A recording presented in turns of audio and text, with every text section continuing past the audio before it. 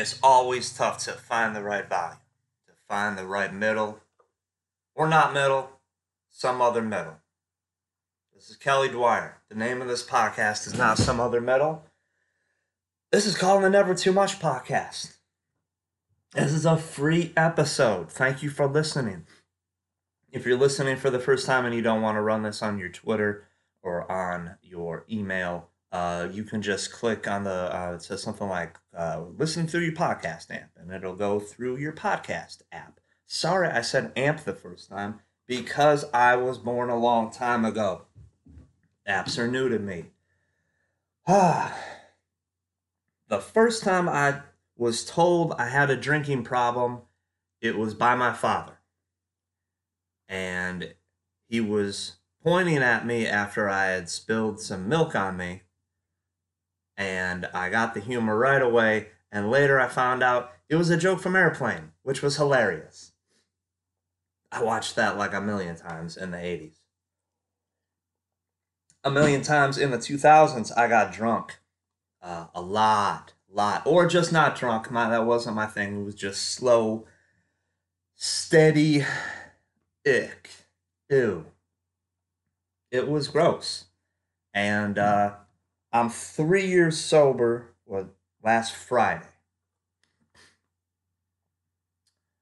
And I didn't think that was possible.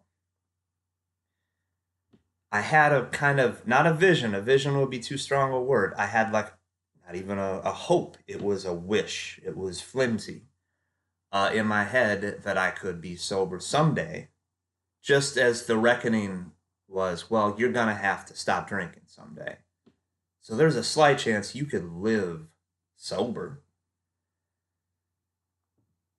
But that seemed like a slight chance. Because mostly I couldn't imagine living without drinking. And to an extent, I still can't,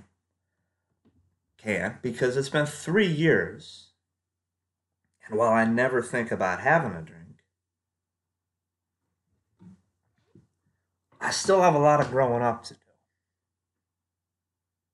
It's still really tough for me to talk to people. I'm still horrifically shy. I'm gregarious when pinned, around the cashiers.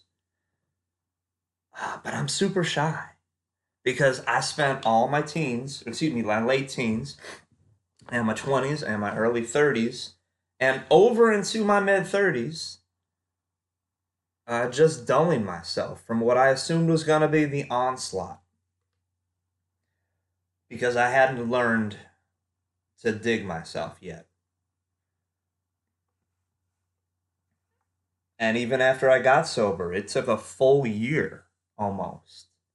Horrifying year. It was my last year at Yahoo. And I wrote well, and it was obviously it was better being sober. But it was horrific until about a month and a half into the playoffs when I finally came across the medication that worked for me and a commitment to taking that medication. I finally gave in to the idea that, no, I'm not just anxious. There's something pushing that.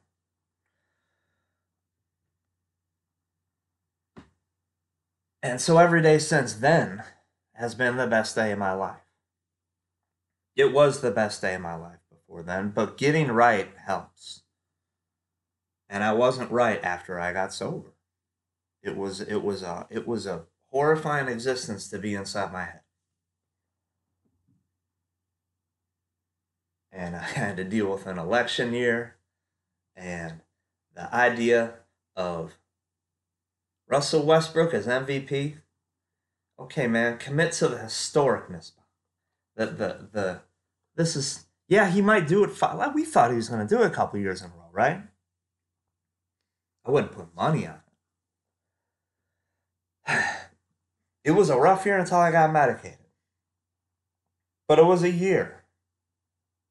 And like a month into that year,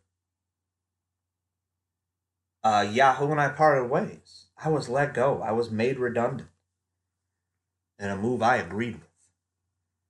I had made myself redundant. And I didn't think about drinking once. And the election happened the fall before, and I didn't think about drinking once. And times have been not rough, but stress filled. I don't think about drinking. And that's crazy because all I did was think about drinking. All I did. I was an addict. I had a sickness. As soon as I started drinking it, I could drink 14 times as much as everyone else, even though they were 7 inches taller than me. And even though you don't think you're thinking about it, the alcoholic is still thinking about it. It's still there. All the while, all that junk from the night before, got up on time, did your stuff, did your stretches, got your water, you're fine, you're fine. Now that you're drunk, it's just in you. And you're thinking about next Thursday, when do I gotta go to the place to get the next thing? That's crucial.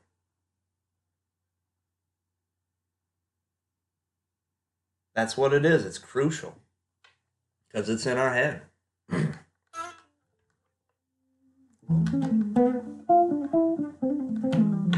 I barely play guitar when I drank. I was embarrassed. I was super embarrassed. Started drinking. I was moving to Chicago. Just turned 21.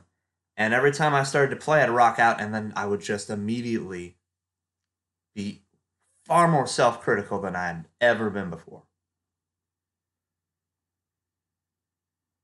And by this time, I'm listening to Steely Dan, and you can't play that. You can't do that Jimmy Reed. Oh, you think you're a blues boy stuff over. This is complicated, man. What's wrong with you? Or when I just couldn't play. I couldn't play, and so the guitar got boxed up, and I got another guitar, and I paid it off right away.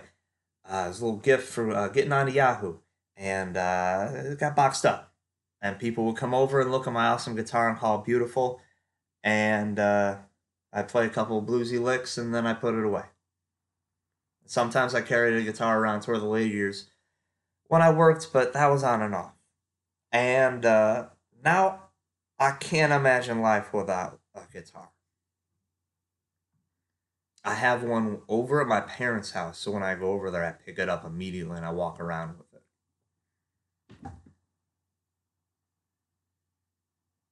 I took it with me when I went to all those basketball arenas on my the road trip that I sort of had to do during the 17-18 season. I took a little Epiphone I bought off a guy named John, who I wish I could find for $75 about 10 years ago. With a beautiful dog ear soap bar pickup in it, a little mini double cutaway Epiphone Les Paul, and I played it or I didn't play it, but it was always there. Like I could go a week without really playing it, taking it out of the case in Arizona, in California in February, in these weird places. No one plays guitars in California, but it was there. So maybe that's my crutch now. Maybe some people need a crutch. Maybe some people got to know something's there. Every path is different, but if you can't stop thinking about drinking, think about reaching out to someone who would want you to be living your best life. And gosh, if you can, if no one's telling you, I had to be told. 3 people, wife, mom, dad, God bless them, sat me down. Dude, it's time. Okay, I understand. It's time. If you feel like you need that talk and no one's doing that right away for whatever reason, reach out. Reach out. There's people around. There's people around. There's people around. I didn't think this was going to go on this long. We're pushing 10 minutes. This is the Never Too Much podcast. I haven't really talked at length about this. But this is a free episode, so may go out to more people than usual. So if it helps, if it's something you may think about doing in 2021, Lord knows I listened to a lot of stuff in 2014 that moved me. Maybe it's a push, maybe it's a whatever. But just think about it. Email me, KD on Hoops. Not KD on Hoops. Dang it. KD on Hoops. Since 1997. That's not the email. KDonHoops@yahoo.com.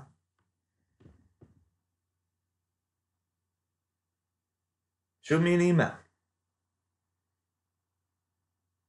Even if you're not ready. Whatever. If you know, you know. I knew. The whole time. I knew right away. This affects me differently. I'm not saying I wasn't stupid. I was stupid immediately.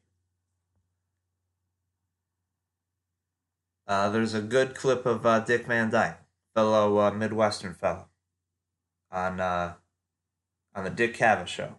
He sported a beautiful beard. He's very skinny because he had just quit alcohol, and he talks about some of the symptoms. And if you relate some of those symptoms, maybe time's time. I should start talking about the Knicks. I didn't think this was going to go on for that long.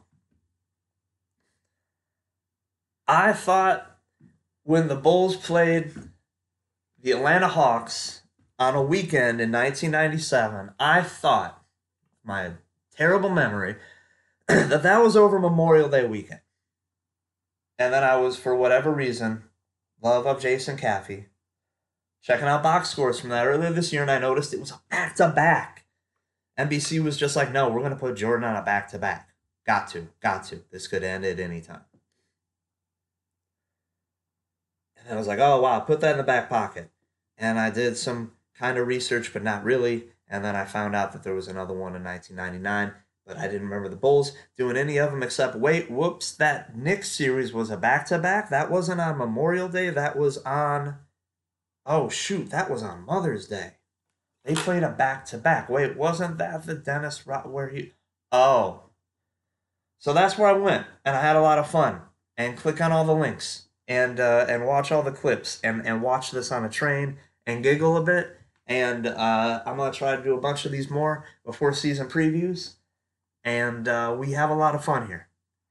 And if you like that sort of stuff, consider diving in. $5 helps me out a ton, and you get super cool NBA emails and podcasts as often as I can churn them out. And the more people that contribute, the more often I can churn them out and turn that side hustle into something far on the side. Shout out to Cow Tools. Those Knicks, I had to take a lot out. They scare the crap out of me every year. I'm a Chicago Bulls fan, city, suburbs, then weirdly Ohio, then Indiana, then Chicago, then Indiana. I'm a Chicago Bulls fan. Championship years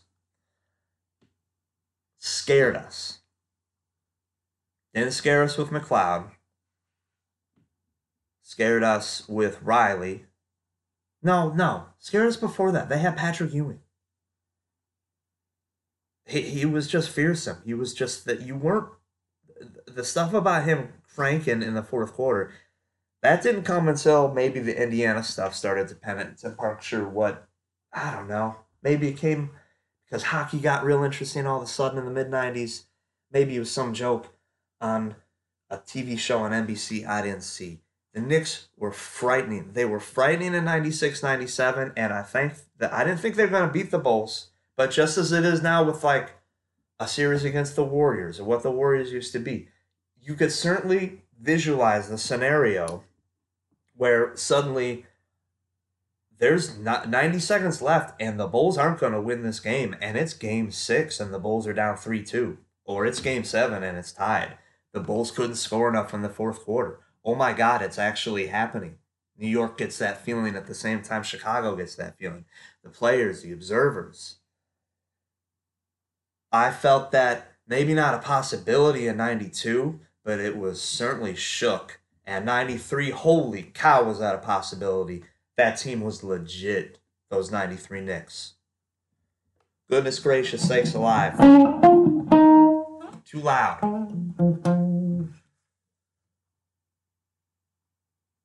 And 94, I don't want to talk about 94. No one should have to. No one should have to.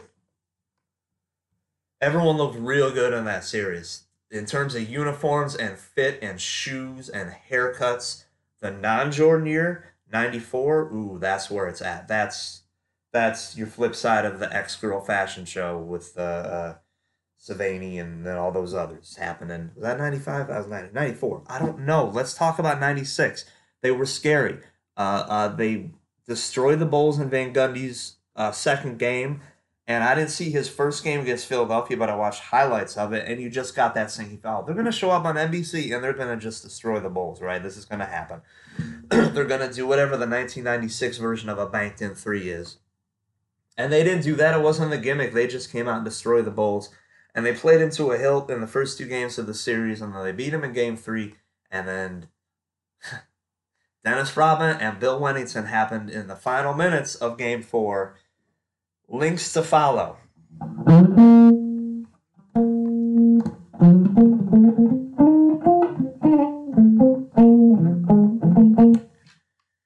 Scared of him at 97. Miami took him out for us Bulls fans. Didn't think the Knicks could do it. Again, thought that visualization possible. 98 less so because there was less to consider because I believe it was Andrew Lang sent Patrick Ewing to the floor to crush his thumb a month into the season.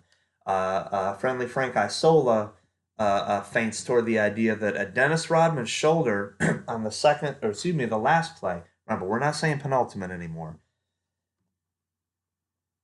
On the last play, though, it wouldn't be second to last of a regular season game between the Knicks and the Bulls, where Rodman was wearing some multicolored, looked like Jordan's like suede shoes that he had in like 93 or 94. I think Rodman threw a terrible outlet pass that someone picked off, or maybe Ewing picked off, and both of these 30-something giant dudes figured out that they were going to meet at the rim somehow. And Rodman was just like, I'm just gonna stay here. I know the lights are on.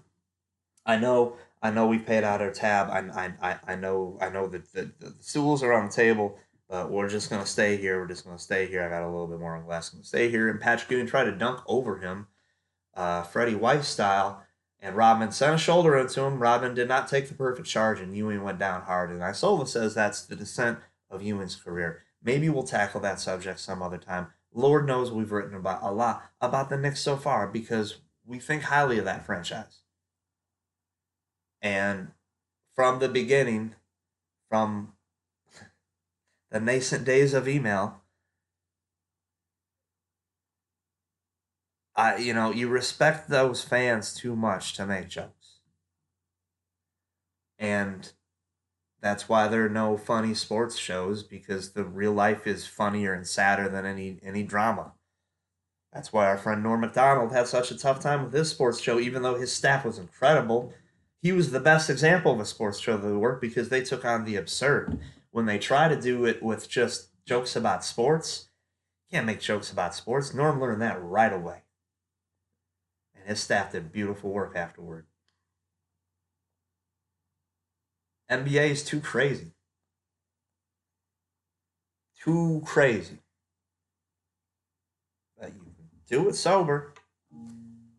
You don't need a guitar. Also from 1994. Thank you for listening to the Never Too Much podcast. I didn't think it was going to go on for that long. It's not supposed to. I suppose that meant a lot to me. It did mean a lot to me. I'm surprised I did it. Enjoy the thing below. It's a lot of fun. We'll get the right volume.